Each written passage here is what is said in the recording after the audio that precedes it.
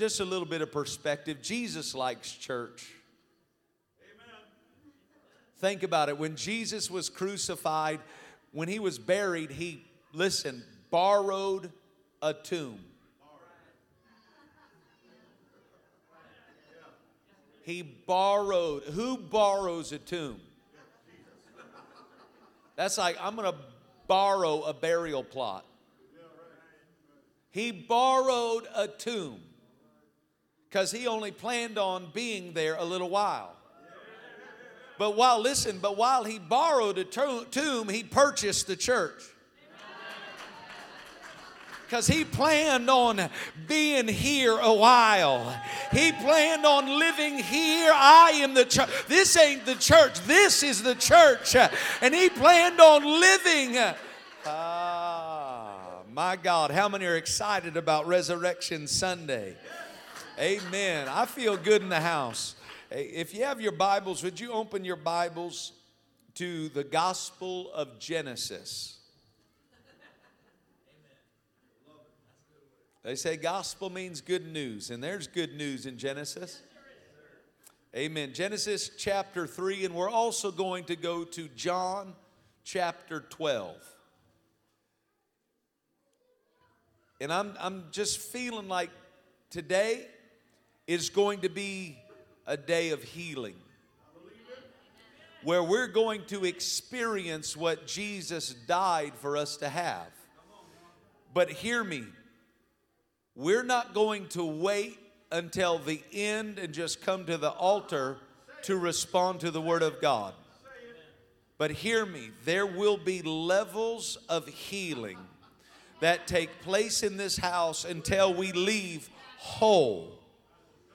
But we are going to respond and receive each level and layer of healing as we go.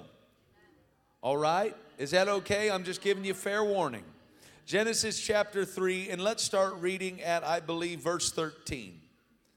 The Bible says, "And the Lord God said unto the woman, What is this that thou hast done? And the woman said, The serpent beguiled me, and I did eat.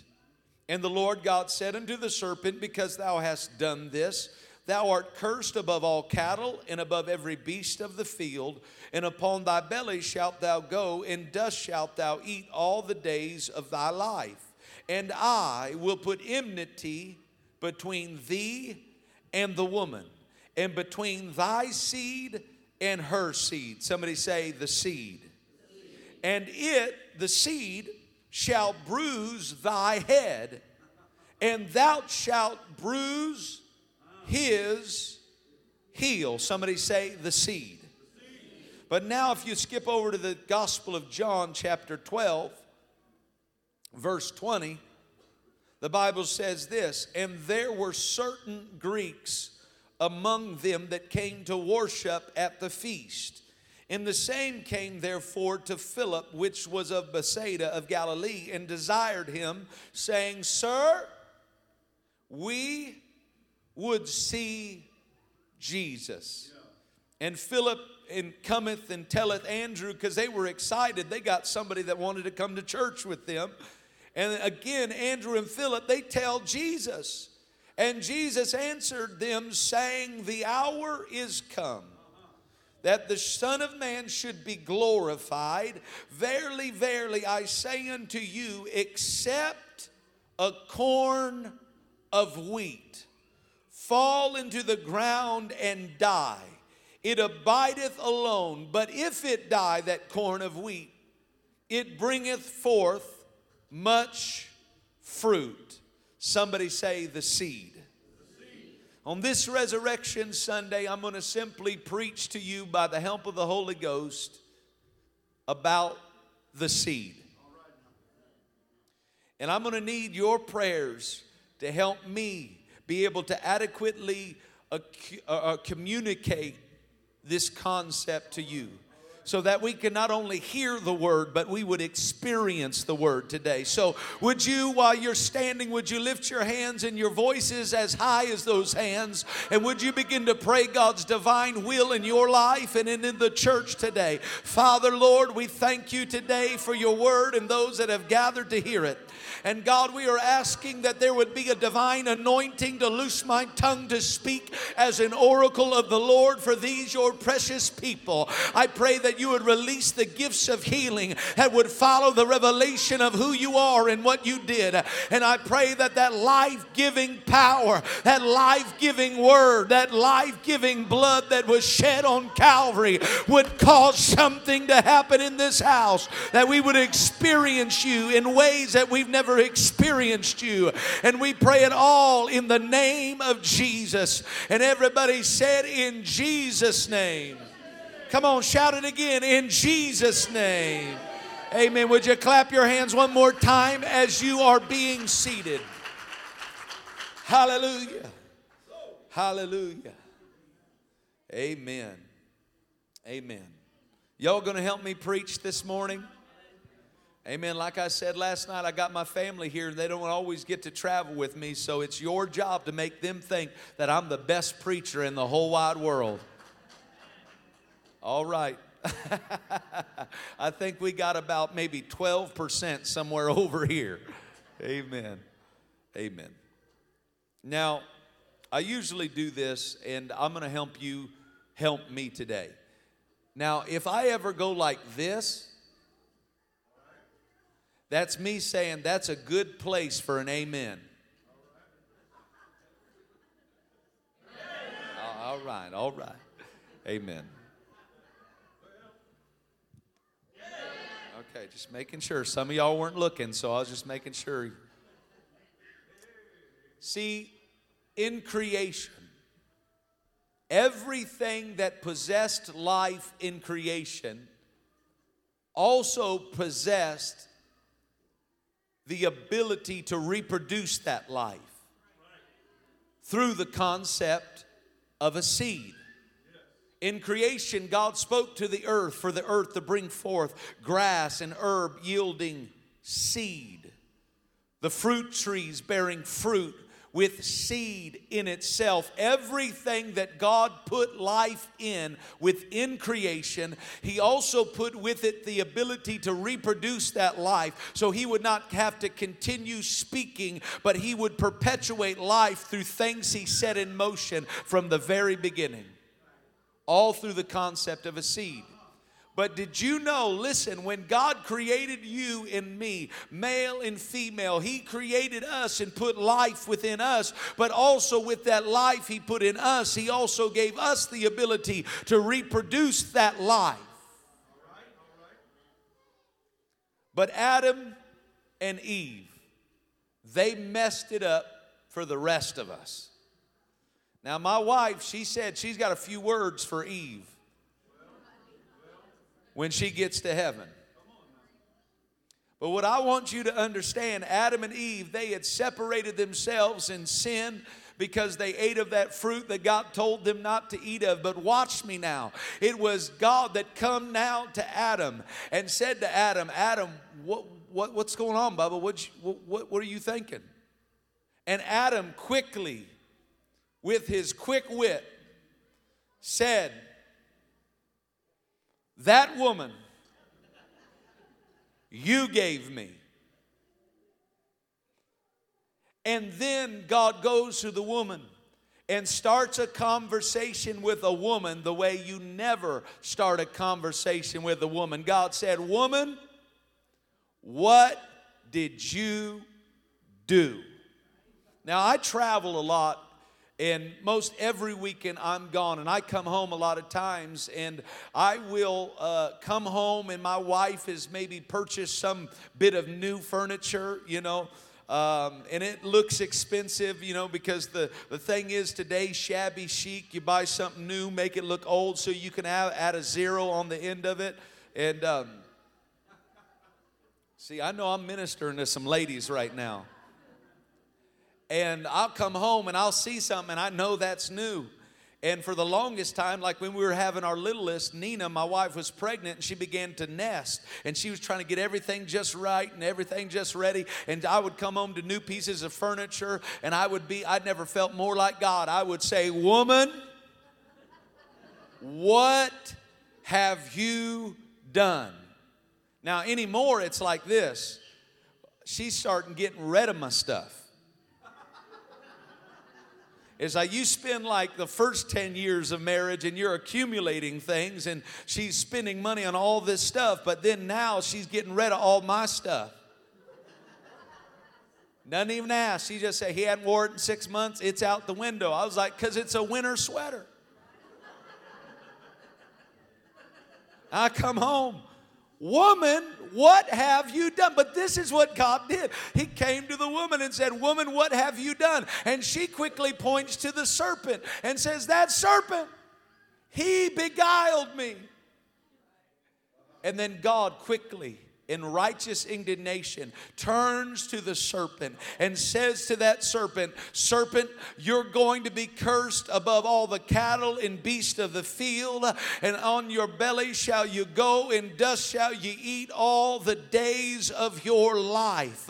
But in the middle of cursing the serpent, hear me now, in the middle of cursing that serpent, in the very same breath, he begins to give the very first promise of a Savior, the very first prophecy of a Messiah. In the same breath of cursing that serpent, he said that there was going to be there would be enmity between thee and the woman, and between thy seed and her seed, and it shall bruise thy head, and thou shalt bruise his heel. Hear me, somebody. The theologians agree that was the very first promise of a Savior, the very first prophecy of a Messiah that would come to save us from our sin. Hear what I'm saying to you, that in the same breath that he cursed the serpent, he promised a Savior.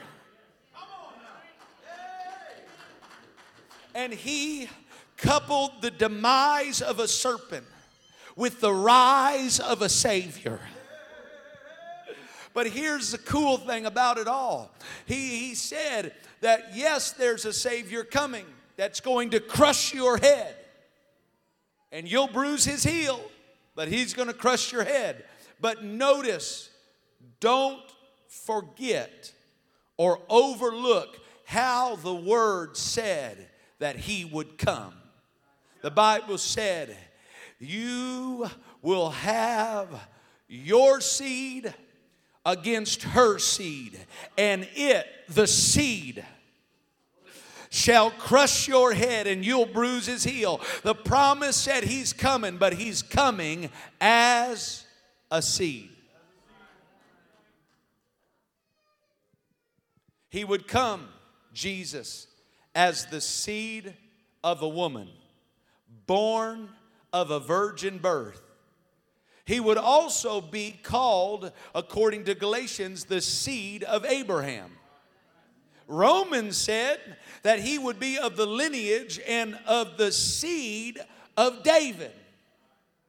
So Jesus wasn't only the seed of a woman, born of a virgin birth. Not only was he the seed of Abraham or the seed of David, but even in reference to himself, when Philip and Andrew were so excited, they were talking to some people, witnessing to them about church and about Jesus. They said, well, we'd like to see Jesus. And they run to Jesus, say, Jesus, we got some folks that want to come to church. And Jesus seemingly ignores them and begins to give this parable. Except a corn of wheat fall to the ground and die, and it's going to abide alone. But if it die and abides alone, it's going to bring forth much fruit. Jesus was referencing himself as that proverbial corn of wheat that would be laid in the ground and would abide alone, because he was going to produce much fruit. So when Jesus referenced himself, he referenced himself as that proverbial corn of wheat. He was that seed that was going to be laid in the ground. So Jesus not only was the seed of a woman, woman or the seed of Abraham or even the seed of David. He was that proverbial corn of wheat, that seed that was going to be laid in the ground.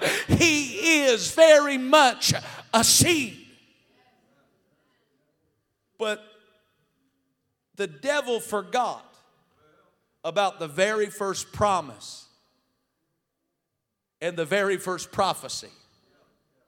Because his plan was, if I can just get the Jews to condemn him and the Romans to crucify him, if we can hang him on that tree called Calvary, we've won. We've got him. And here's the devil's plan. They were going to take a seed from a tree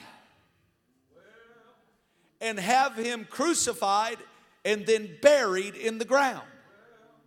But listen very carefully, according to John chapter 19, bring that verse of scripture up. It says of the place where he was crucified, now in the place where he was crucified, there was a garden. And in the garden, a new sepulchre or a tomb, wherein was never a man yet laid.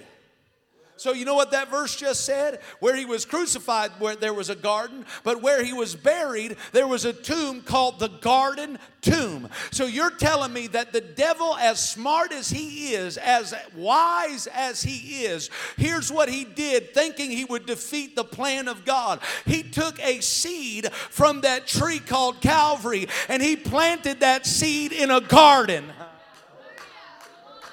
And he said, we won. We figured it out. That's how he wins. But guess what? That's how ignorant the devil is. He forgot the prophecy that one he pulled off of a tree and bore our sins. He was a seed, and he buried that seed in a garden and thought it was the end. But friend, that wasn't the end. That's not the way a seed works. When you put a seed in the ground, that's just the beginning of something brand new. Ain't no grave gonna hold that body down. So that's the devil's best plan, was to plant a seed in a garden, and he actually thought it was over.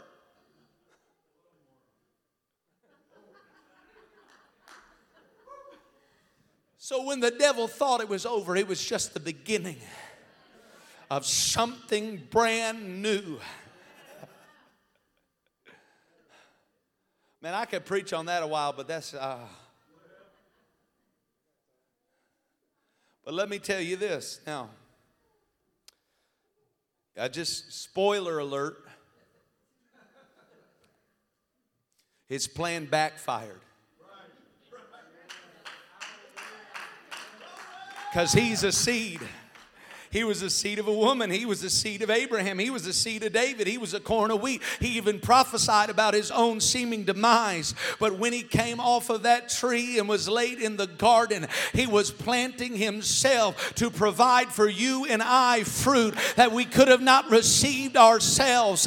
And what I've come to preach today is that he is very much the seed.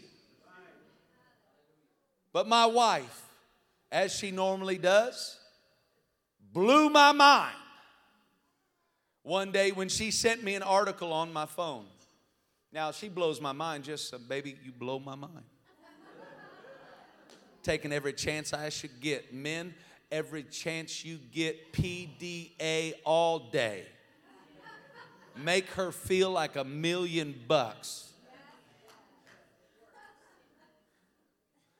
Oh my goodness. She sent me an article. And this article was about some seeds. Now, I've even got the picture. Bring the picture up of the seeds. This belonged to an article that my wife sent me. My wife is the reason why I'm preaching what I'm preaching, because she's so full of wisdom, and she is a sage for days. Amen.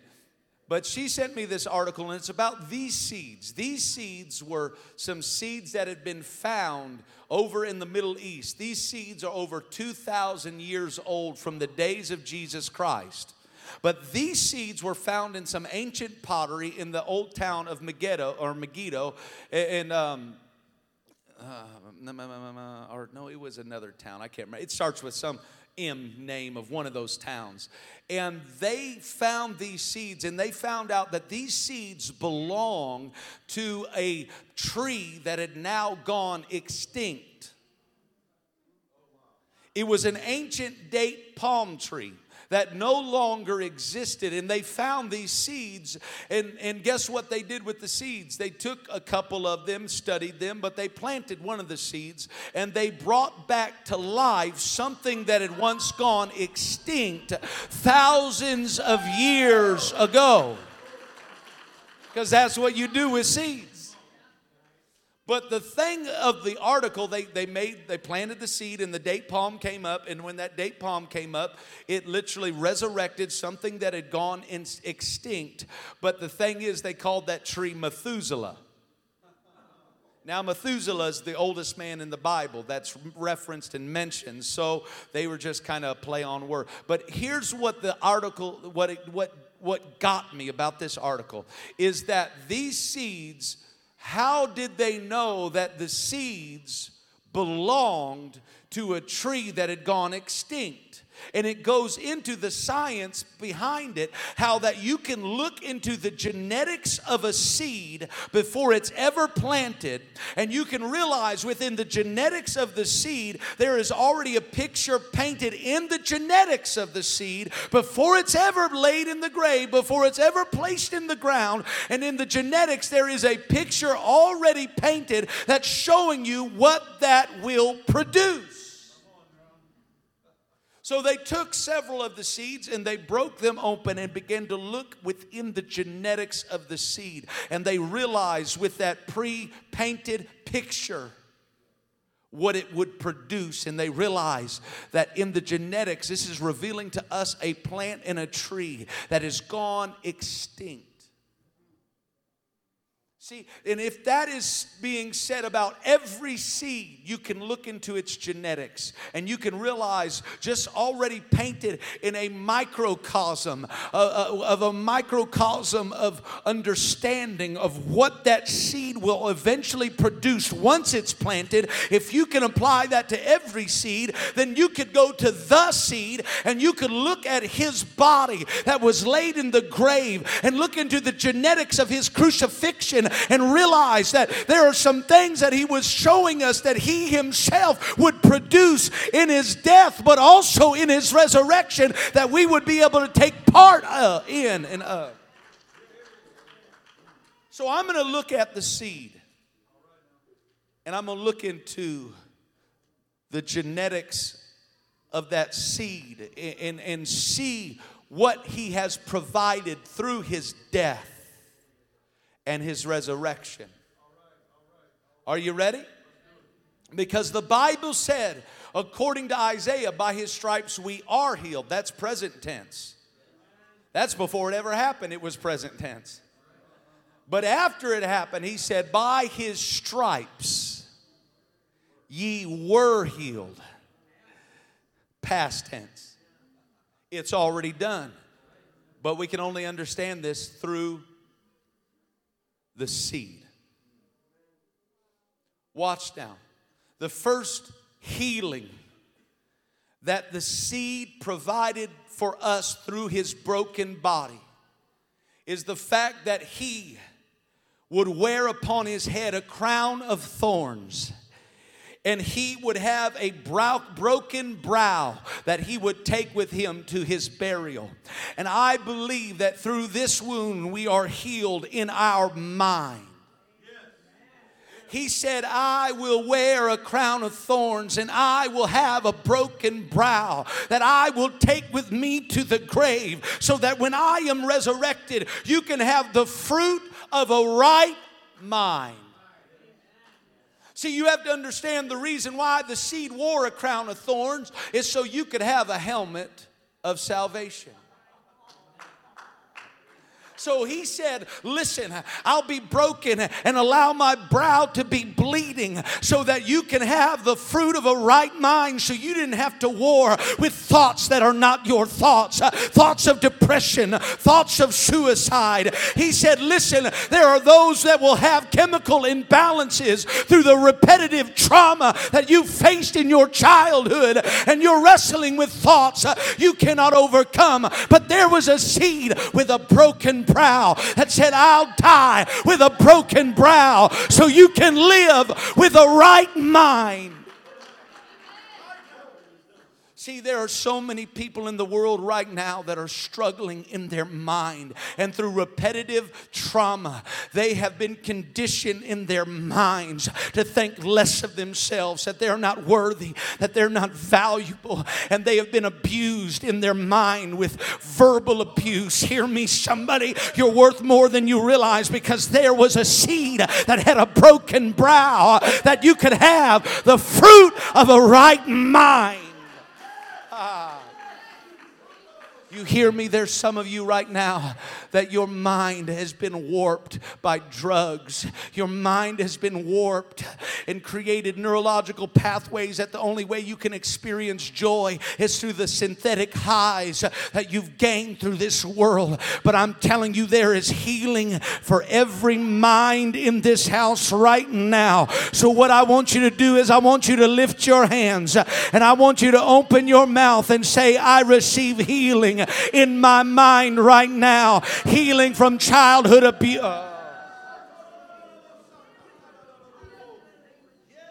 Come on, use your words and say, I receive healing in my mind. Come on, some of you wrestling with depression. No longer let there be healing in your mind right now.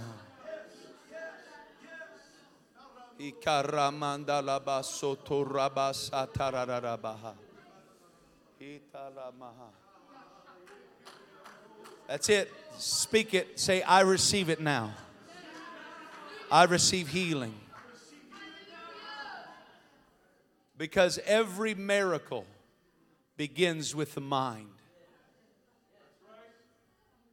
That's why I talked about what I talked about last night. If you didn't hear last night, please go back and watch it. I talked about the place where Jesus was crucified, Golgotha, which is the place of the skull. So that's where our healing begins. Our healing journey begins. Where God begins to heal our warped thought processes, because we've been marred by the world and marred by sin and marred by abuse. So it starts with the mind. The mind, how we perceive things. The mind, how we think about things. It's all here. So one more time, just put your hand on your head and just say, Father, I receive that healing that you died for me to have. I receive healing in my mind. I receive healing in my thoughts. The way I see people. The way I respond to love. And the way that I give love. Let it be healed in my mind now. In Jesus' name. In Jesus. Can we go a little bit further now? Because the seed not only wore a broken brow when he was buried in that garden. But you see, he had two pierced hands. Not just one pierced hand, but two pierced hands. And I believe this speaks to healing in our relationships.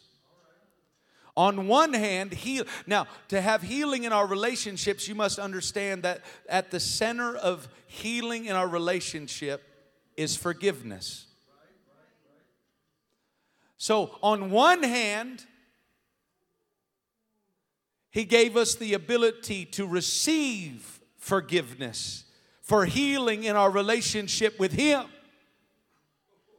But there was two pierced hands because he didn't want you just to receive forgiveness so you can have healing with him. But he said also that you might extend forgiveness to those that have hurt. That's why he said when you pray, pray like this. He said, Father, forgive us as we forgive those that have trespassed against us. I'm telling you, he had two pierced hands that he carried on Calvary to the grave so that you could not only have healing in your relationship with him, but you could have healing in your relationship with those that are in your life that have hurt you, that have done you wrong, that have abused you, that have done what they've done.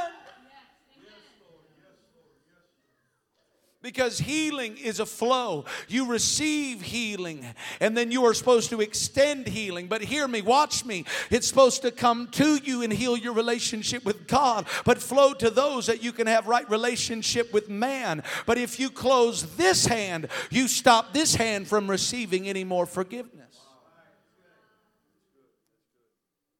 But what I want you to understand is that the Bible said in 2 Corinthians, whatever verse I gave you,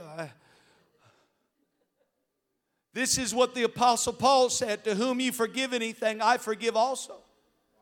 For if I forgive anything to whom I forgave it, forgive for your sakes, he said. Not for mine, for your sakes I'm going to forgive in the person of Christ. Why? Watch what he says. Lest Satan should get an advantage of us. He said, that's why I got to forgive you so Satan don't get us. I'm telling you, the only way the devil wins with the church is if we do not learn that there were two pierced hands, not only for you to come here and receive forgiveness for every one of your sins, but for you to be able to extend forgiveness to your Father who left you when you needed him most. You've got to be able to extend forgiveness those who broke your trust and those... You've got to say, Father, I forgive them, lest Satan gets an advantage of us. See, that's why Galatians 5 and 16 talks about it like this. I think it's Galatians 5 and 16, where Paul said, be careful lest ye bite and devour one another and consume one another. He was saying, don't turn on each other. Because the devil cannot prevail against the church. But he knows enough if the devil can get us to turn on each other and we can consume one another. You know what the Bible says in the Amplified? It says, be careful lest you consume one another, biting one another in partisan strife. That means that they were fighting in the church of Galatia over political parties.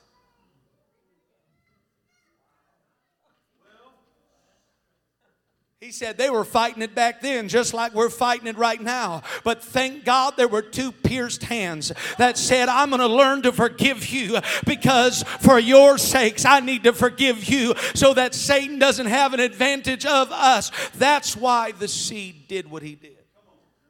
Now let me just take a step back.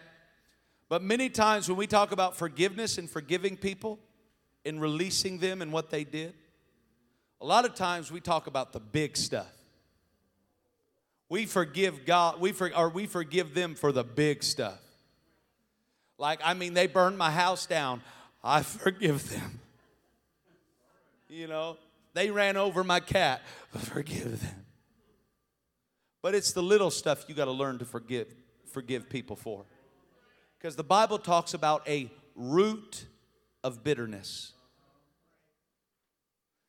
And roots come from seeds. And you've got to learn. There's times I forgive my wife. A lot of times I forgive my wife. Well, what do you mean? If you don't know what I'm talking about, that's the problem. Because it's not about the big people that burn your house down or steal your truck and take your dog. That's not what I'm talking about. I'm talking about you forgiving people often and quickly because they do something that offsets your peace, and you don't want a seed of something they did to become a root of bitterness that holds you hostage. So my wife, there are times where my wife, she will say something that she didn't mean anything by it, but I heard it in such a way that it upset me somehow in my spirit or in my peace. So I'll say, Father, forgive her. She didn't know what she was saying. She didn't know how it affected me, because forgiveness, watch now, I've forgiven ministry.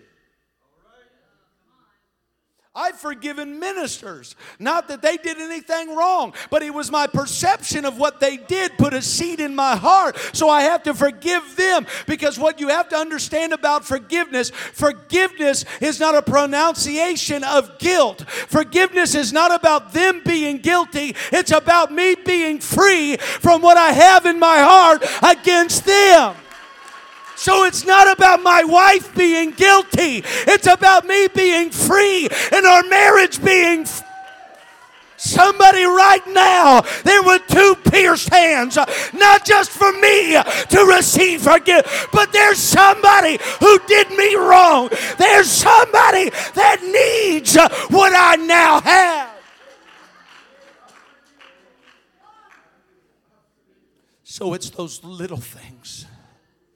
Forgiveness, it's not about them being guilty. That's why there's some people, they argue, can you forgive God? Well, no, God never does anything wrong. Well, forgiveness is not about guilt. It's about me being free. So, Father, I forgive you because I did not understand what you were doing. Because you're all knowing, you're above all things. But I didn't understand what you were doing, so I released you from my preconceived ideas of how I thought my life would go. I forget. And that's where healing in our relationships. So, are you ready? On one hand, healing coming to you for the ill-timed words that were spoken, for the pain that was caused in irreverence in a relationship. You're receiving forgiveness, but now on that other hand, extend forgiveness. So right now, I want you to reach your hands out right now. And I want you to say, Father, I receive healing in our relationships right now. Healing in our relationship with you, Lord Jesus. But healing with my uncle who had spoke and did things. I want to extend healing to them right now. Extend that healing. I forgive them. I release them. I don't want any root of bitterness, because that root of bitterness will take up the place of the seed that died on Calvary. Come on, speak those words and let healing come. Say, I forgive them. I release them for what they did, what they said, how it made me feel. I release that now. Healing, forgiveness. Hila boromondele basata. Hila mondolobo koyatarabaha. Come on, we need this healing right now. If you don't receive this healing right now, there's a potential for that pain to be carried into your next relationship. There's a potential for that healing to be in your next marriage. There's a healing to be able to come into your family and your future.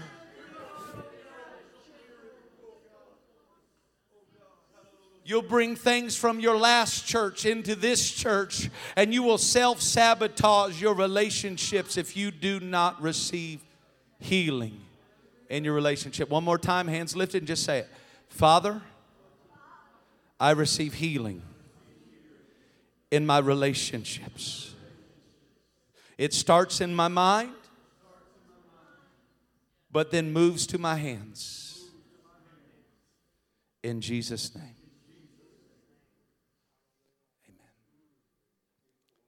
I'm telling you, by the end of the day, you are going to commit to calling those people you got to make it right with. You don't have to call them and say, I forgive you. You just call them and say, forgive me if I've held anything against you. And God is going to restore relationships. People that even walked away from this church, you're going to see their relationships restored because you're going to reach with that other hand. Jesus' name. Now sit down, sit down. This is only just the second dimension of healing and becoming whole.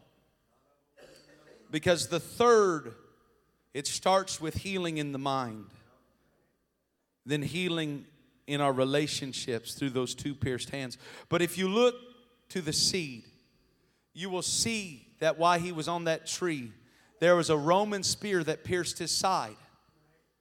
And the piercing of that side, out of his side flowed blood and water. What this means medically, I believe this is healing in our emotions.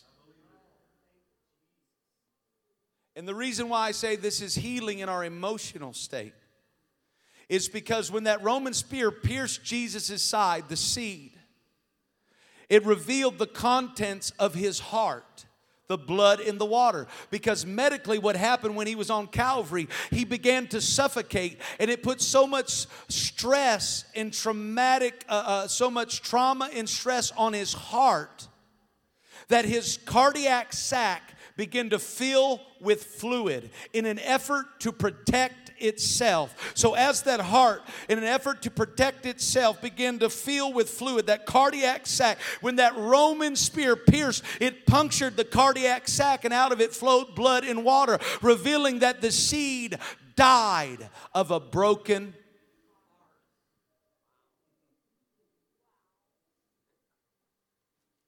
So Jesus, as the seed, was laid in that garden grave. And he was laid with a broken heart. He died with a broken heart so that you didn't have to live with yours. So that you didn't have to continue carrying the weight of emotional baggage that does not belong to you, but you're carrying it because of your past. But Jesus said, as the seed, what I did by my wound, by the contents of my heart being revealed, you do not have to live in that constant emotional trauma of your past so you can be healed. That's why Jesus said, Luke chapter 4, verse 18, the seed said, the Spirit of the Lord is upon me, because he hath anointed me to preach the gospel to the poor. He hath sent me, watch, to heal. But he never told us how he was going to do it. He would let his own heart be broken so that our heart could be whole. But watch what happens when you got a broken heart. It's a progression to preach deliverance to the captives, the recovering of the sight of the blind. That's why I said Friday night, a broken heart is tied to somebody that no longer has vision. They can't see the future like they're supposed to. That's why it says the recovering of sight to the blind. But watch what it says. And to set at liberty them that are bruised. Did you realize, I said at liberty then that, did you realize you can be bound by a bruise? You may not smoke, you may not drink, but you can still be bound by a bruise. You know what a bruise is? A bruise is a wound underneath the surface. It's when you're bleeding on the inside. And can I tell you, there's a lot of people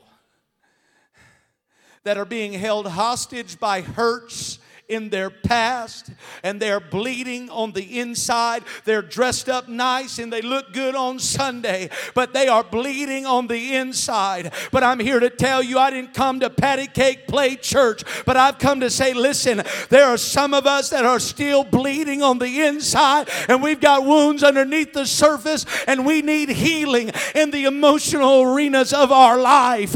Hey, but thank God there was a seed that said, take my heart and then you give me yours. So right now, I want you to lift your hands and just say, Father, I receive healing in my emotions.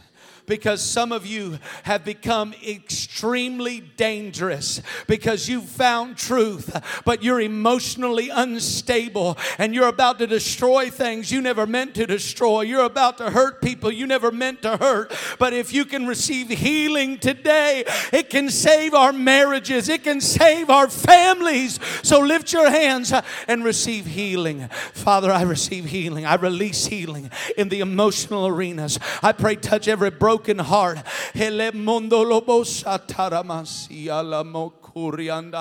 Because some of you came here for refuge. You came here for healing.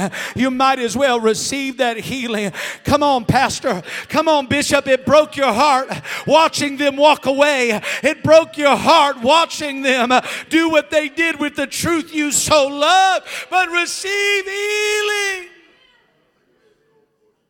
in that emotional arena.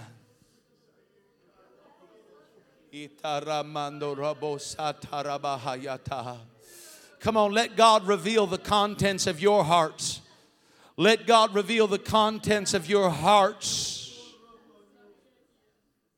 He showed you His heart. Now would you show Him yours?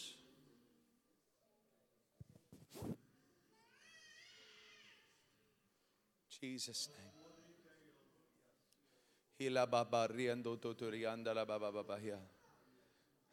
I don't know what it is, but I see your heart, ma'am.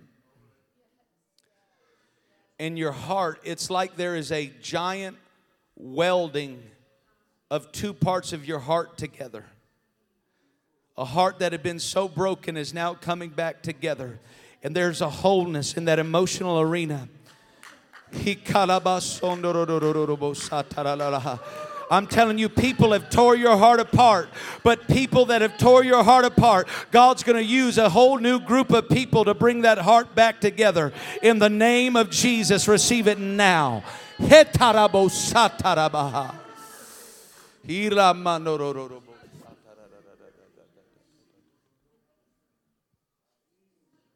Him heal that heart right now.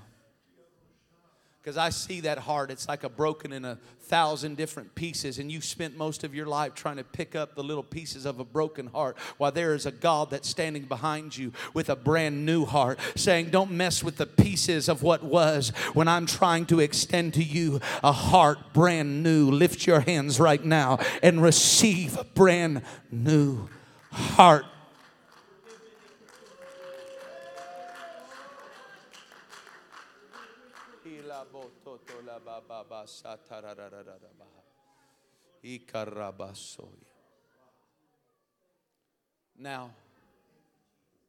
Now, I see it. I see it. Do we feel like we've received that? You feel like God's working? Okay. Because we're going to move on. And it's all going to come together in the end, but we've got to have all these layers taken care of. You've got to allow God to heal us in our minds, our relationships, our emotions. Because the next part of the broken body of Christ, the seed, was the fact that He would go to that whipping post and He would receive 39 stripes on His back. And what is significant about 39 stripes? Until now, everything has been in the unseen. But that's how the seed works. A seed is always planted and it begins to work in the unseen before it ever begins to spring up into the seen. So everything until now, God has been healing in the unseen parts of us. But the 39 stripes is significant because the World Health Organization, they have what they call the ICD coding systems, where they categorize every major category of disease and illness. And up until 2010, there was only 17 categories of major illness and disease. But in 2010, they made a change. And they finally caught up to what the cross had already done 2,000 years ago. In 2010, they changed the ICD coding systems from 17 major categories to 39 major categories of illness and disease. And so what Jesus did on Calvary as the seed, He took a stripe for every sickness, every illness, every disease, and He was laid in that garden grave so that you could have the fruit of healing in your broken body. He took a stripe for cancer. He took a stripe for diabetes. He took a stripe for whether it's blood or whether it's in your bone. He said, I healed it all. It doesn't matter if it's corona. It doesn't matter if it's leukemia. The seed brought healing to our broken body. I remember I was in Deer River, Minnesota, preaching for a daughter work of Brother Lichtel up there in Minnesota. And I was just kind of, walking kind of like I do when I minister. And I was talking about healing and how God heals and how God can do all kinds of healing, and just kind of same lines. And as I was walking, I was just kind of walking. I was talking to people, and I was, just ministering. And then I kind of just put my hand on one fella's shoulder. And what I didn't know until he testified after, that same shoulder that I'd put my hand on was the shoulder that had been paralyzed for 30 years. And he said, Brother Neer, when you were talking about healing and you laid your hand on my shoulder, he said, I felt it like warm electricity shoot through my shoulder. And he said, look, and he began to go like this. He said, I hadn't been able to do this for 30 years because it's been paralyzed. But when you said Jesus could, He did. And I'm telling you, that same healing is in this house right now.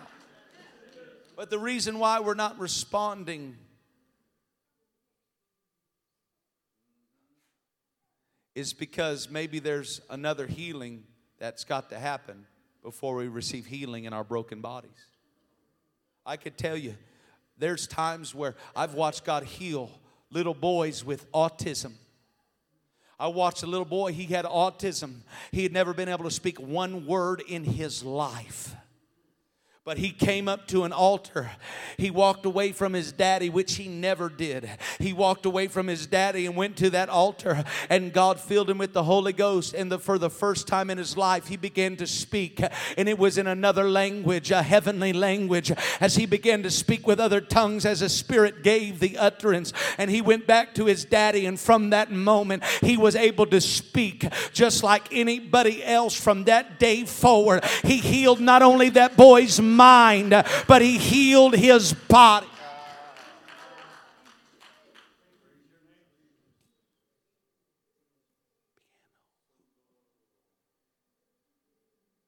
You ready? God is fixing. That's Southern for fitting to heal in this place. But there's a reason why we're not responding right now like I thought maybe we would respond. Because there's another part of the body. And before we receive that healing in our physical body, there's one more healing I want to talk to you about. And that healing is the fact that when Jesus was crucified on Calvary, there was one final wound to reference. And that was the fact that for him to hang on that tree, there would have to be a 6 to 9 inch nail. And they would have to overlap the feet for that one 6 to 9 inch nail to go through both feet. But for it to bear the weight of his body. You ready? Hit something, play something. But for that nail to bear the weight of Jesus' body, They would have to overlap it and then stick that nail, drive that nail through the thickest part of his foot, the heel.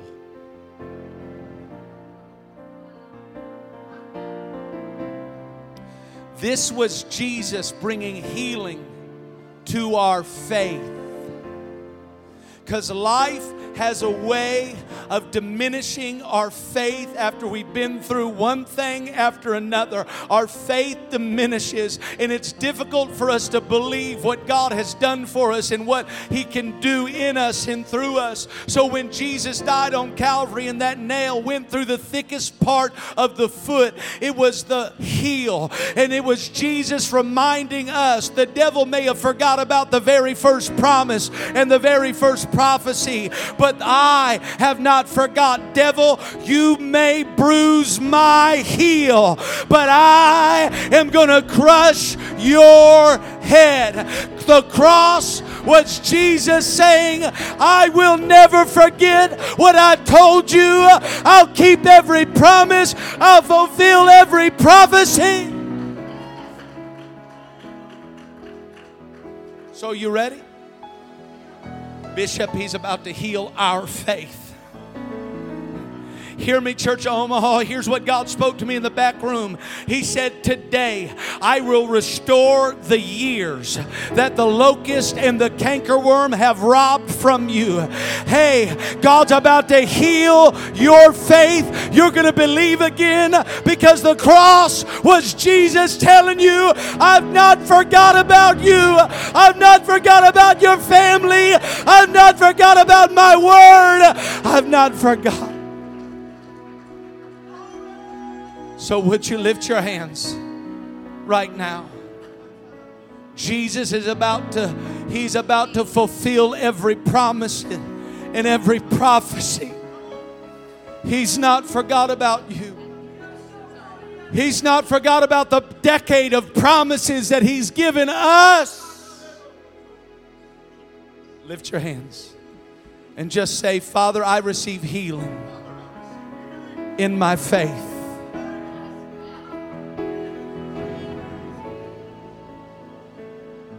There's healing happening right now.